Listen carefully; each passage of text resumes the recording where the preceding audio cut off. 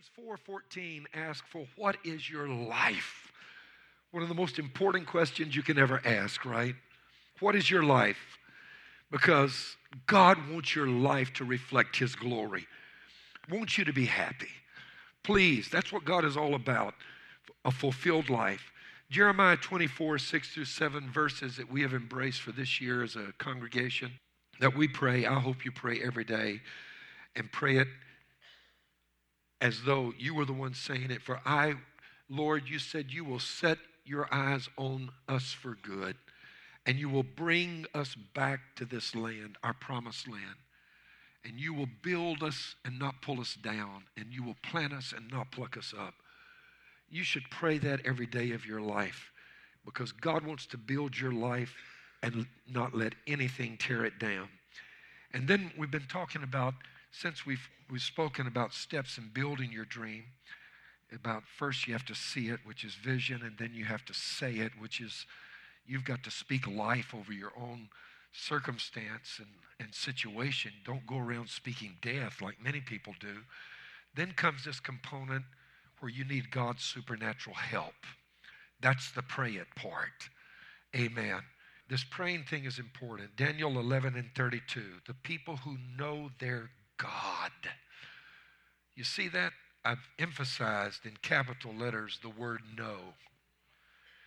The people, there's a certain group of people that will know their God, and they, according to Scripture, will be strong and carry out great exploits. Who's going to do great exploits? The people who know their God. Acts 17:23, Paul is at Athens. He's waiting on the rest of his missionary entourage to catch up with him. And he's at Mars Hill, which is where the Acropolis is located. I've been there on a number of occasions. Parthenon, it's a beautiful, beautiful place, compelling. There were this temple on the top of a hill there in Athens, Greece. And of course, in that day, all of the scholars were there that had been trained in philosophical thought. There were students that had been trained in the philosophies of Plato, Socrates, Aristotle, others, and they liked to debate. And while Paul is waiting for his missionary group to catch up with him, he's walking through seeing this, and they're worshiping many different gods, and he finds one, and this is what he says. This one particular thing catches his attention, and he uses this as his opportunity to preach the gospel, and begins by saying, for as I was passing through and considering the objects of your worship, I even found an altar with this inscription, to the unknown God. The people who know their God shall be strong and carry out great exploits. But Paul said, there are people here who've built an altar to the unknown God.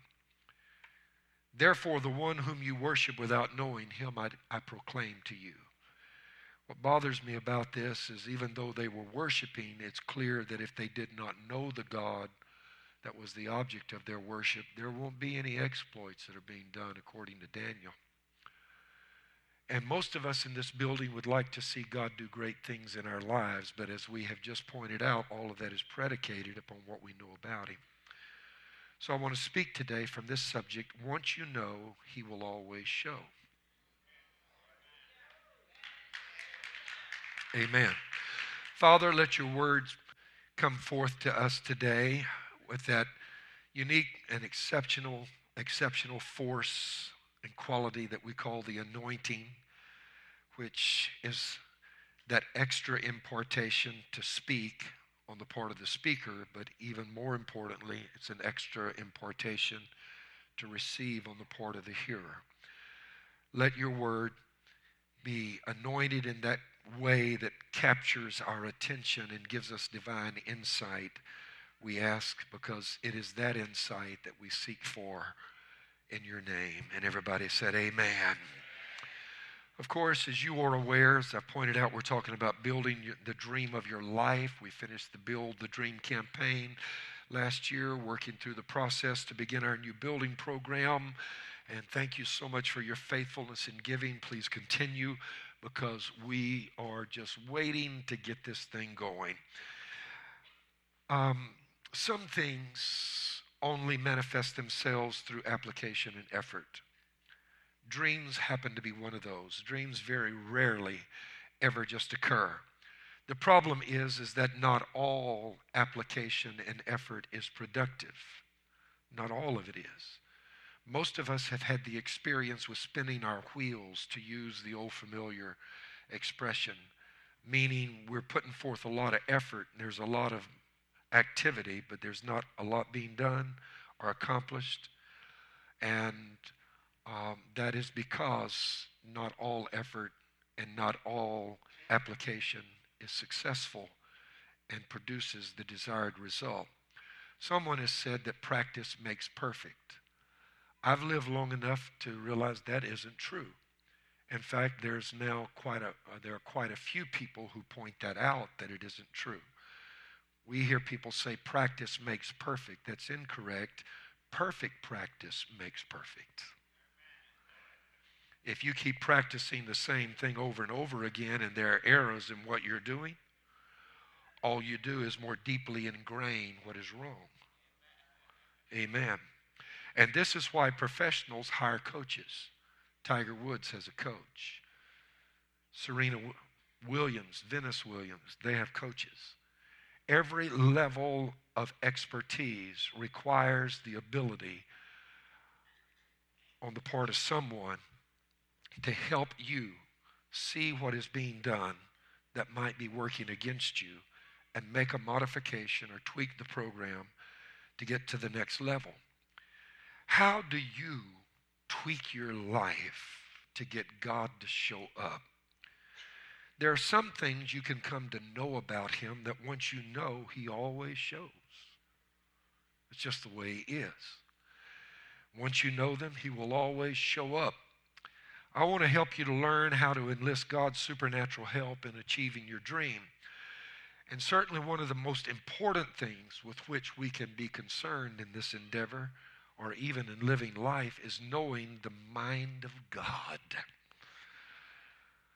Hear what I tell you when I tell you that the mind of God is far more important than the hands of God. The mind of God helps us to understand his ways. The ways of God are not the same thing as the acts of God or the hands of God. Moses knew the ways of God, but the people saw the acts of God. Amen. There is a difference. Most people, including those in this room right now, would seek, and maybe even me more than I realize, most people seek God's hands rather than his mind. However, if you seek to know his ways and you come to know them, you can then align your decisions and actions with them and can therefore predict with great certainty the outcome of whatever events there may be that transpire in your life. That is, once you know his ways, you align with those, the outcome is predetermined. It doesn't mean that you're not going to face some difficulties. It just means you will know in advance they're going to work out all right. Romans 8:28, and we know that all things work together for good to those who love God and to those who are called according to his purpose. Now, the reason I can make that statement is because one of the ways of God is that he is faithful. He is not capricious. He doesn't wake up every morning with a different thought in his mind. He doesn't act one way today and another tomorrow. He is predictable, and that he will always act according to his ways, and one of his ways is his faithfulness. Even more importantly, those who know the hands of God rarely ever come to really know the ways of God. And the reason is because they do not come into relationship with God. To learn the ways of God requires something that experiencing the hands of God doesn't require. You can be a rank unbeliever, a sinner, not know anything about the Lord, get in trouble and call on God and experience the hands of God coming to help you. But to know the ways of God, you have to have intimacy with God. Amen. Those who do not know the ways of God end up living from event to event, or to put it more bluntly, from crisis to crisis. You hear what I just said? They don't call on God with any regularity. They only call on God when they happen to be in trouble or need the help that only God can provide. If you live seeking the hands of God, there is no reason to seek His hands unless there is a need for His hands. And so there's no intimacy, there's no regularity of prayer. And because they don't live according to the divine knowledge of God's ways, they always end up having to rely on divine intervention. Hear what I'm saying? There's nothing wrong with needing and praying for divine intervention. My point is that if you have to have it every other week, there's probably something wrong. Amen. There's probably something you're not doing right. If you've got to have divine reversal every other day in your life, and you've got to have God come rescue you at least every week and a half, I would suggest that you might want to think about the road you're going down. Amen. Because it's clear you're not living according to divine knowledge of God's ways. There is a way to move from living from crisis to crisis to having God actually be involved in your life every single day. Amen. And to enjoy His divine assistance daily. Amen. But to do so, for God to show up, you've got to know Him. Amen. They that know the Lord. And this is why Paul says it's this unknown God that I want to declare to you. Not challenging your religiosity. I'm not challenging your devotion, your dedication. I'm not challenging your commitment. It's just by virtue of your own statement, you don't know this God that you're worshiping. Now, I realize they just put this idol up in case they had failed to include one, you know. They had a whole pantheon of idols they worship, but in case we forgot one, we will make an idol to an unknown God. But that just happens to describe what a lot of people worship. They're worshiping a God they don't really know. And what we need to understand about God, talking about His ways, is that God is always motivated by purpose. Can somebody say amen? Everything God has ever done, made, everything He will do, everything God asks of us to do has a purpose behind it. We may not see the purpose, but there is one. And the why question in life is extremely important if you wish to understand the reasons that things work a certain way. If you don't know why something works a certain way, you will inevitably fail to receive the maximum amount of benefit that you could have received from that thing. Think about it. If you don't ask the why question and know why it's like this, you can't get as much good out of it as you might have otherwise. As you know, this is a why question. Why do I like Cajun jokes? Because I am one. Amen. And I love telling Cajun jokes because that's my heritage. But what I'm about to tell you right now isn't a joke. It really happened. When oil and natural gas were discovered around Melville, Louisiana some years ago, some of the Cajuns who lived in that area who had been so poor all of their lives suddenly had more money than they knew what to do with. And one of them attended a church there, several of them did actually, that they became very wealthy. And oil and natural gas was found on their property. They had been very poor. But I used to preach in a church in that area that they attended. And one of these guys with his newfound wealth, after they discovered oil and natural gas on his land, decided to go buy himself a brand new car with every luxury and option that he could find on one. And he went to Baton Rouge, amen. And he bought him, all the way to Baton Rouge, you know, and came out of them swamps, and he went to the dealership, and he walked up and bought himself the biggest car, baddest car he could get, drove it home.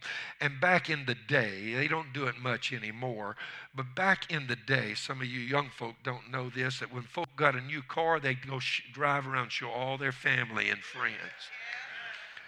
You went to visit relatives you hadn't seen in 15 years, amen.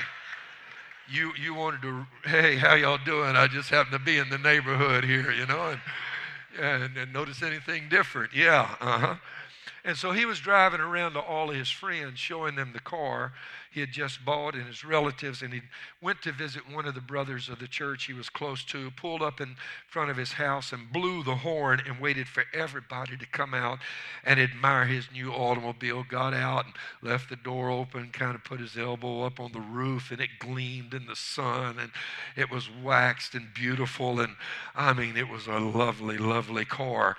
And his friend walked up and said, "Sure." He said, "Do you mind if I done sit in this thing?" And he said, "No, you go right ahead. Boudreaux, you slide right underneath that steering wheel." And Boudreaux got in that car, and he adjusted the lever to adjust the steering wheel. It was one of these that you could tilt. And he dropped it down because it was too high. And when he did, the guy that had bought that car let out a squall. And he said, "You done broke my new steering wheel on my new car. What you doing?" And everybody began to laugh when they explained to him, this was one of the options that you got on that car.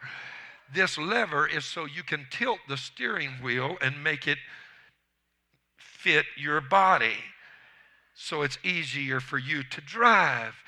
And I want you to know that the kingdom of God works the same way. Just having the option is not the same thing as enjoying the benefit. Amen. And that's why even like, for example, tithing, there are people that are faithful givers but are not faith-filled givers. And there is a difference. In the kingdom of God, everything is predicated upon faith. And people struggle who are even faithful in their tithing because they're not giving from a faith-filled heart. They're doing it because that's what the Bible said, and I'm going to be obedient, and all of that's commendable. But the kingdom of God is predicated upon faith. And we need to realize this about God, because some people say, really, what difference does it make? I'll tell you what difference it makes. It's because God is sovereign. And he decides to do a certain thing a certain way. And once he decides that, he limits his sovereignty by the decision he has just made. Now, that's offensive to some people who say, "What do you mean God limits his sovereignty? God is sovereign all the time." No, hear me out. When once God speaks about a certain situation, makes up his mind, and declares something to be a certain way, from that moment on, he has limited his sovereignty in this regard. It means that if he chose this, he cannot now choose this over here. Let me explain it this way. If he says it's going to rain 40 days and 40 nights, that doesn't mean 39 and 41. You hearing what I'm saying? He's sovereign. He can make it rain as many days as he wants to. But once he says 40 days and 40 nights, you know what it's going to be? 40 days and 40 nights. It won't be 39 and a half or 40 and 3/4. He limits his sovereignty. When I spoke with you a couple of weeks ago, he said Judah will be in captivity 70 years. That means 70 years. Doesn't mean 69 years. Doesn't mean 71 years. It means 70. If he says that he's going to give you a son, as he did in the case of Abraham, he has given up the option then to let Abraham and Sarah be barren. As a sovereign God, they could have remained barren. That could have been his choice. But once he said, "I'm going to give you a son," he has obligated himself and surrendered the option of them being barren or just having daughters for that matter. If he said they're going to have a son, they're going to have a son. Amen. God commits himself, and this is also why God is always careful with what he says. Amen. He doesn't speak all the time. God's kind of quiet sometimes. Have you ever noticed that? Quietness of God sometimes. God doesn't always talk a lot, not as much as we want him to. You know why? Because once he says something, he knows he's committed and it's got to happen. Amen. It's got to take place. He's obligated himself. And if I can say it like this, he has limited himself to what he has spoken. Once he declared to Abraham, Hebrews 6:13 and 15, that I'm going to bless you, and even swear by himself that he was going to bless Abraham. He had no choice. Abraham could not live without being blessed, no matter how hard he tried, because God made a predetermined sovereign choice that ruled out any other possibility. Are you hearing what I'm talking about here? Please let me hear an amen if you're catching this. Now back to this matter of prayer. Why do we pray? And why is it necessary? And how do we go about it and it be effective? Because the truth of the matter is that prayer is probably one of the least understood things we do in church. And that is reflected by the fact that when you go to church, Sunday services are full, prayer meetings, some of the smallest gatherings you have in a church. Am I telling you the truth right now? Oh, yeah, people will show up for all kind of stuff, but not prayer meeting. And most of them, the reason they don't is because their experience has not made it memorable to them. I'm just talking like it is, amen. Now, one thing I need to warn you, when you come here, I'm going to be honest about some stuff, okay? And I know you go to other churches and they may, oh, prayer, hallelujah. No, they have the same problem everybody else has, amen. I'm just being real. There was only one thing the disciples ever asked Jesus to teach them. Did you know that? They never asked him to teach them. And this is amazing because they saw him do some crazy stuff. They saw him walk on water. They saw him raise the dead. They saw him heal lepers. They saw him open blind eyes, unstop deaf ears. They saw him break fishes and loaves and feed multitudes, but they never asked him to teach them to do any of that. There was only one thing they ever taught him to do, and that is in the Bible in Luke 11:1. Now it came to pass when he was praying in a certain place, when he ceased, that one of his disciples said to him, Lord, teach us to pray. Amen. Teach us to pray. Now, if you know the background to this, you will notice that usually Jesus got up early in the morning before the other disciples and went and prayed while they were still sleeping. And he prayed a long time. He prayed a lot. And they woke up, saw him praying, never said anything. And notice they didn't go join him either. Amen. They just watched him. And then when he got through, they said, Lord, teach us to do what you just did. Amen. And you will notice that as I said, Jesus often prayed alone. Even when he would take his disciples, he'd come back and find them sound asleep. Come on, guys, can't you even pray for 1 hour here, you know? And because their experience was, am I being too real, was like so many of us, and that our prayer experience was not memorable to us. But when Jesus prayed, oh man, they saw some stuff happen. They didn't know what was getting ready to happen, but when he prayed, they knew something was getting ready to break loose. Amen. Unlike their experience or what they saw in the religious folk of the day, when Jesus prayed, stuff got shook up. It was like shaking up a Coke bottle and taking the top off. I mean, it just exploded everywhere. Amen. If we were to hold classes on how to do miracles in the church, I doubt there'd be an available seat for anybody there'd be a waiting list for people to sign up and get in. I were to, if we knew how, and I offered classes on how to turn water into wine. I mean, can you imagine that? There'd be a line. Or how about this? Break fishes and loaves. Today, Pastor Hurd will teach everybody how to multiply fishes and loaves. I'm going out for that. Amen. I hadn't been to church since last Easter, but I'll be there this Sunday. But teach us to pray? That's something else. And I'm not trying to make anybody here feel guilty. I would suggest that the reason they were impressed by Jesus' prayers was because apparently he prayed, number one, in a manner that was different than others in his day prayed. And number two, the outcome was different than when other people prayed. Amen. The Pharisees and the Sadducees, they were the religious people of the day. They prayed, they did, but they didn't believe in miracles. The Pharisees did, the Sadducees didn't. They didn't believe in anything supernatural. They didn't believe in the resurrection.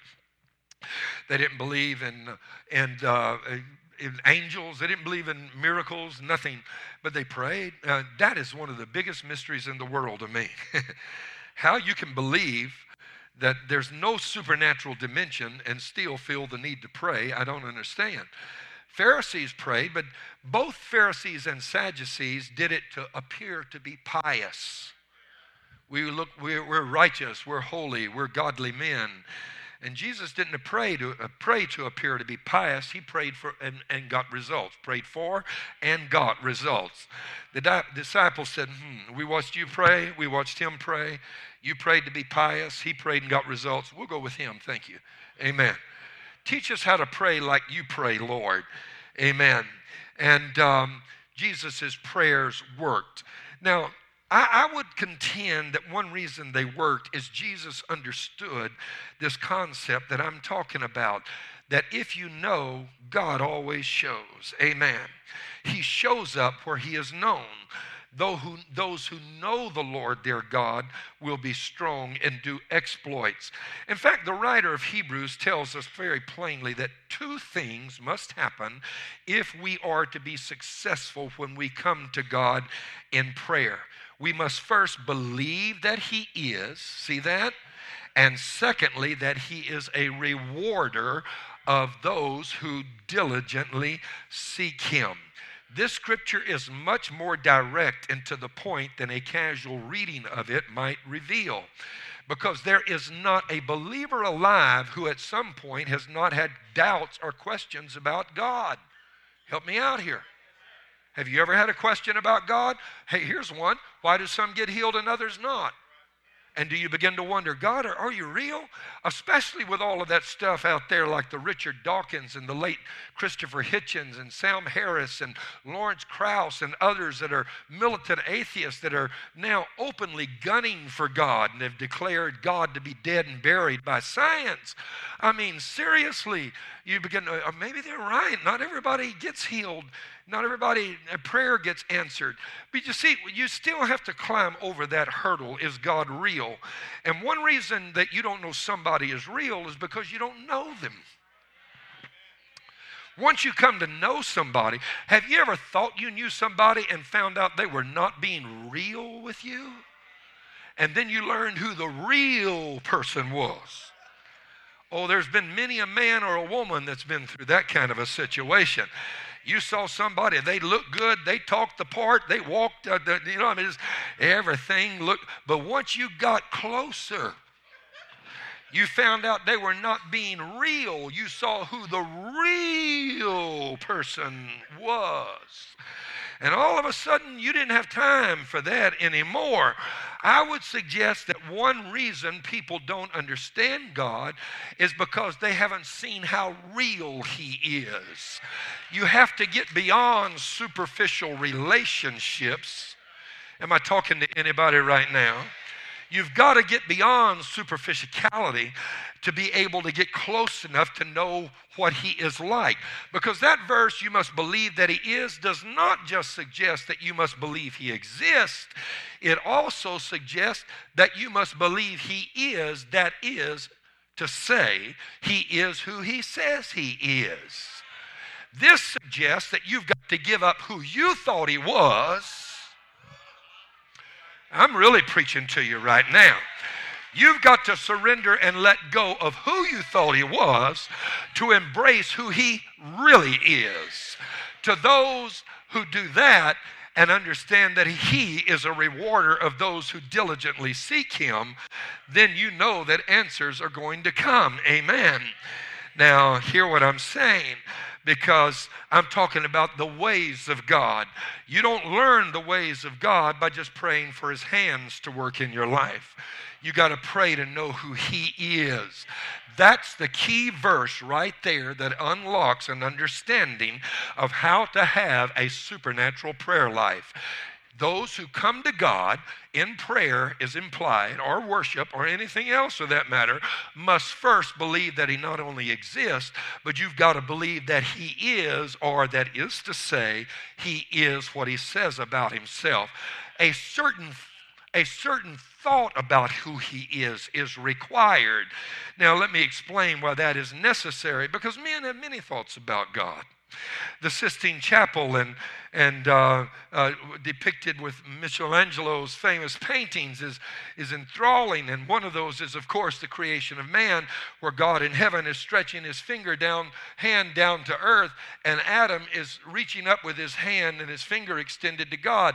And there's this famous gap between hands, this little gap that is not quite closed. Most people feel like they're reaching but not quite able to reach to God, not quite able to connect to Him. And I like the Westminster Creed that was established in 1646, because what it says is, I believe man's chief end is to glorify God and to enjoy Him forever. Most people have fixed in their mind an image of God that I'm trying to please. Look at that verse. Without faith, it is impossible to please Him. For most of us, we're like Adam, trying but not quite able to reach. Standing on tiptoes, really, really trying. Does that sound like the Westminster Creed says that man's chief end is to glorify God and enjoy Him forever? Most people are not enjoying God because they're trying to please Him, and the feeling is, the perception is that He's not happy. This verse in Hebrews is extremely significant and must be processed for your prayer life to take on any kind of meaning. Let me explain. What is it that actually makes our Father unhappy? Without faith, it is impossible to please Him. Most of us think He's not pleased because we're not measuring up. We don't have enough faith. Oh, God, help me. We're not praying enough. Oh, God, forgive me. We don't understand enough of the Bible. Oh, God, I'm trying. I'm human, Lord. But you're not pleased. That's their idea of who God is. Let me give you an alternate explanation for this verse. A minister I once preached for, his name is Lonnie, tells the story of how when he was a little boy, he somehow came to believe his parents were very poor and struggling. His parents actually were property owners. They were wealthy. They had means, but they were also in ministry. And so when they would preach on Sunday and they would travel from one church to another, of course, as an honorarium and a gift for their ministry, an offering would be received. But put yourself in that little boy's place. And the pastor is up, and we want to take a good offering for our guest speaker because he's got a family and he needs an offering, and it costs them money to get here, and they're going to travel. And this little boy processed all of that to mean daddy and mom are poor. And every church they went to, they had to take up an offering for them. And man, my parents must really be poor. And so it got to the place, Lonnie said, that when they would go to a restaurant, he wouldn't order anything. And if his parents insisted, he'd look at the menu and find the cheapest thing on the menu. And they'd say, son, is everything okay? And say, yeah, I don't want much today, Dad, Mom. And when they would go out and buy clothes for the other kids, no, these are good. These are okay. They still fit.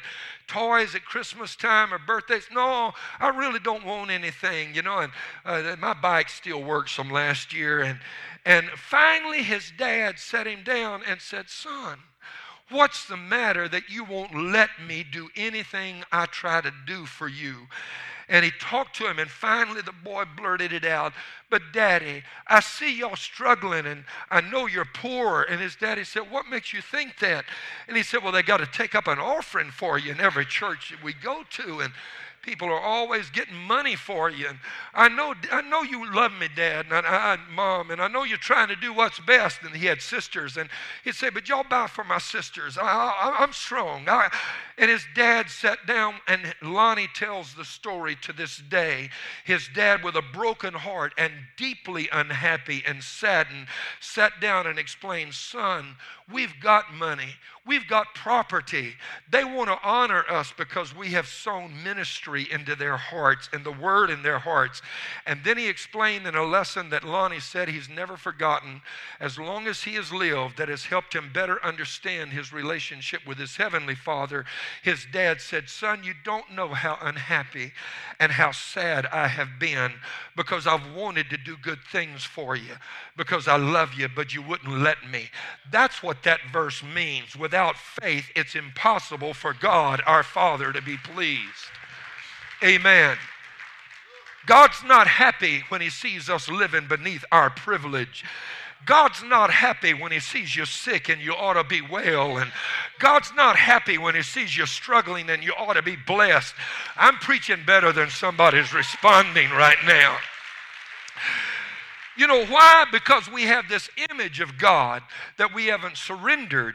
And when I was in India this past week, I was there a couple of years ago, and some of you may remember I told a story. It's a true story, but I'll tell it again. In India, they have 330 million gods they worship. They're one of the most spiritually sensitive people in the world. They're always trying to make sure they don't displease one of their gods. Amen. They have a lot of gods. Hindus worship a lot of gods. Extremely religious, but like Paul, they're searching for the one they don't know yet. Amen. The unknown God.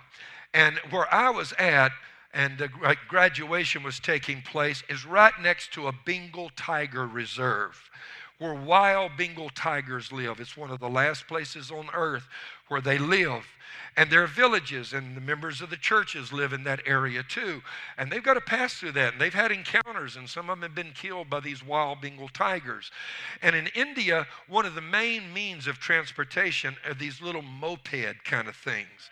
And you have to be actually pretty well off to have a moped, but they call them tuk-tuks, T-U-K, because they're a little two-cylinder motor, and they go tuk-tuk-tuk-tuk-tuk-tuk-tuk-tuk-tuk. That they named them after their sound. And they can put a platform on the back of that thing, and they can load it down. I've seen whole families riding on one little tuk-tuk. It's amazing.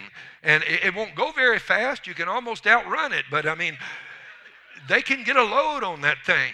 And the milkman in one of the villages was passing through this Bengal tiger reserve on one of these little narrow dirt roads, and a Bengal tiger jumped out with its cub right in front of him. And he slammed on the brakes of that little tuk-tuk, that moped, and he looked at that tiger. And that tiger, when you see one with its cub, you're in trouble, because it's got to feed itself and its cub, and it's also extremely protective of their cubs. He knew he was in trouble. In a flash, he knew he couldn't turn that moped around and outrun that thing. Not when you could almost outrun it yourself, you know. A Bengal tiger, no way, Jose, like they say. And so he jumped off that thing, threw it at the direction of the tiger, scampered up a tree right next to the road where he was at, because it was in the jungle. And to his horror, the Bengal tiger started up the tree right after him. Can you imagine that? And he's climbing this tree, and he gets as far as he can, and that tiger steadily coming up right after him, thinking, McDonald's, I won't be seeing you today. Amen. I've got something better on the limb just ahead of me. And that tiger pulls back and is about ready to pounce on this man when that guy's mobile phone goes off in his pocket. True story. Now, everybody there's got a little cheap mobile phone. Amen. And what's amazing is that it was working in this preserve, because my phone wouldn't work in that area. And I got an iPhone, but this guy's little phone, amen, this guy's little bitty phone was working. And when that tiger gets ready to pounce, his phone starts ringing. And that tiger stops and looks at that guy, hears that phone ringing, and turns around and jumps down from that tree. Takes its cub back into the jungle. That man has been praying. I don't know how you figured out which one of 330 million gods to pray to at a time like that. Hey, up there, anybody, you know? Anybody listening, whoever's closest to the phone, answer, please. I really don't care, just anybody, amen. But that phone starts ringing. And that tiger jumps out of that tree and goes off. That man, after a while, climbs down, gets back on that moped, takes it back home. They gather the whole village together, family, friends. They build a little shrine, which is like a miniature temple, and they take his mobile phone and put it inside. Because now now India does not have 330 million gods. It has 330 million and one. I thought that was pretty cool. I got to go charge my God in the morning so I can worship him. Is the electricity on? Can you imagine that? People, they're worshiping that. They're still worshiping that phone.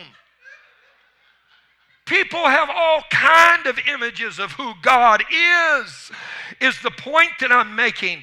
And what this verse says is you've got to believe he is. That doesn't just mean he exists. You've got to believe he is a certain something. And it's not left up to us to decide what he is that we must believe.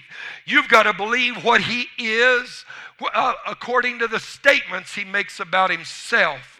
God says of himself, for example, that he's good. Psalms 31 and 19, oh, how great is your goodness.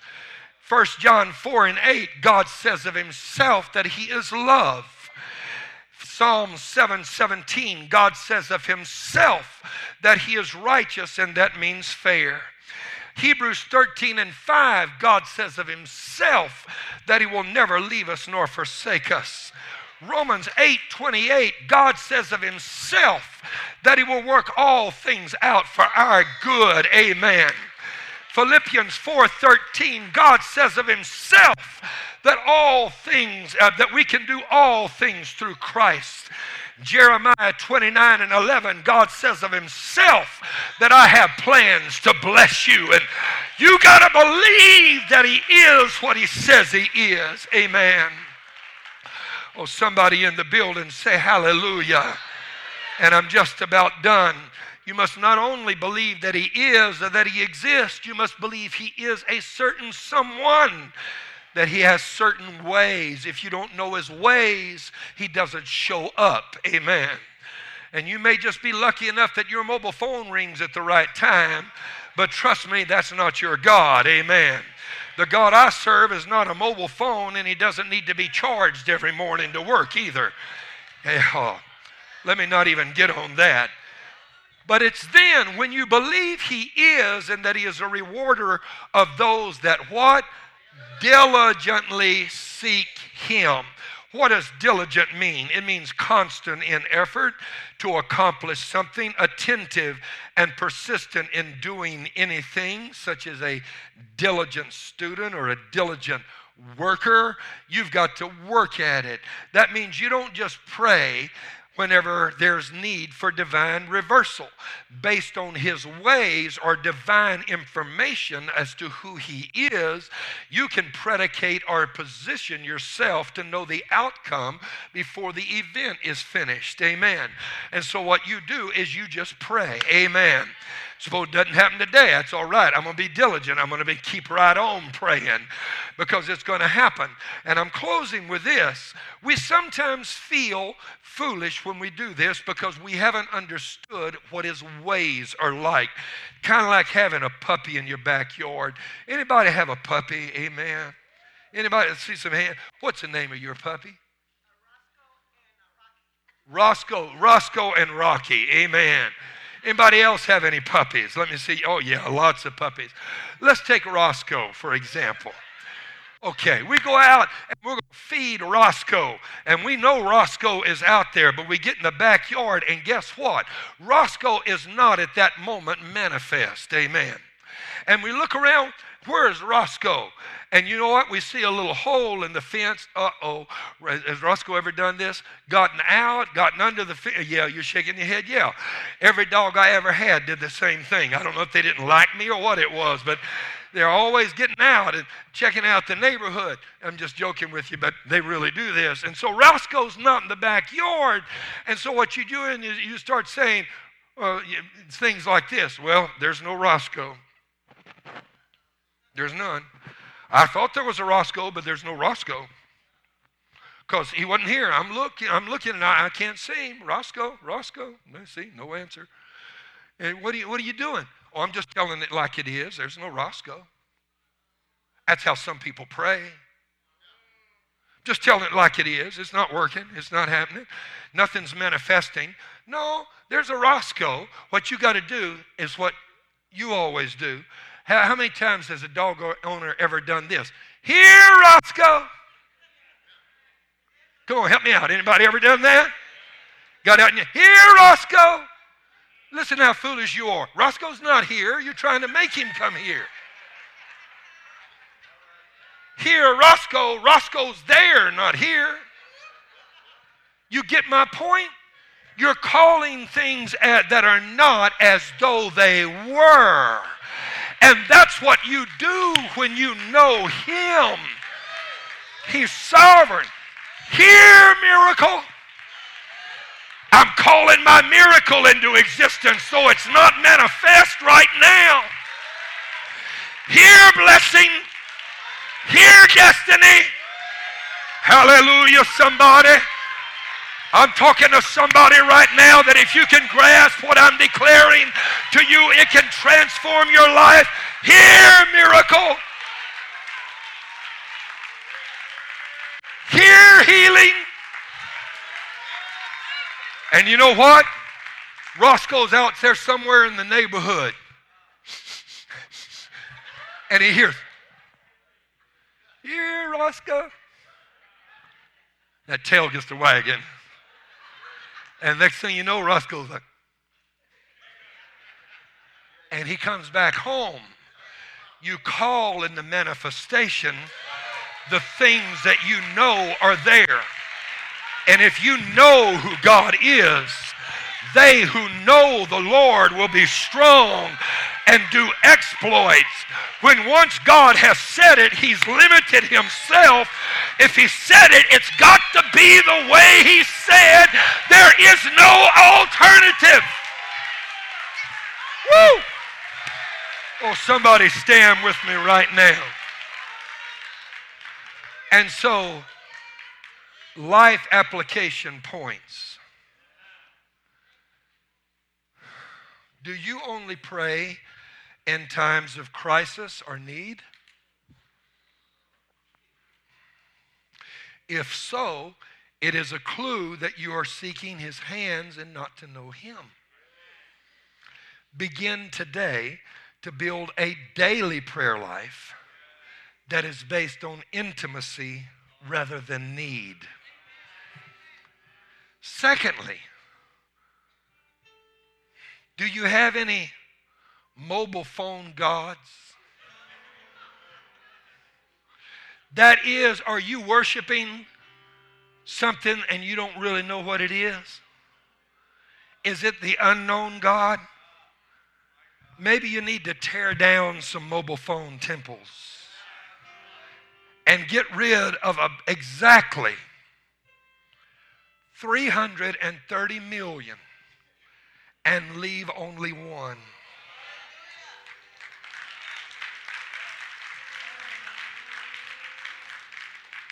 And thirdly, do you believe He will answer when you pray?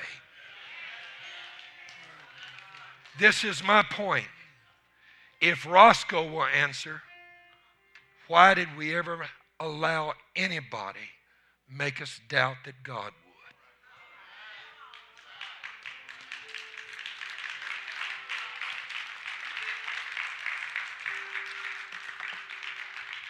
Unknown God, when it ought to be the God we know.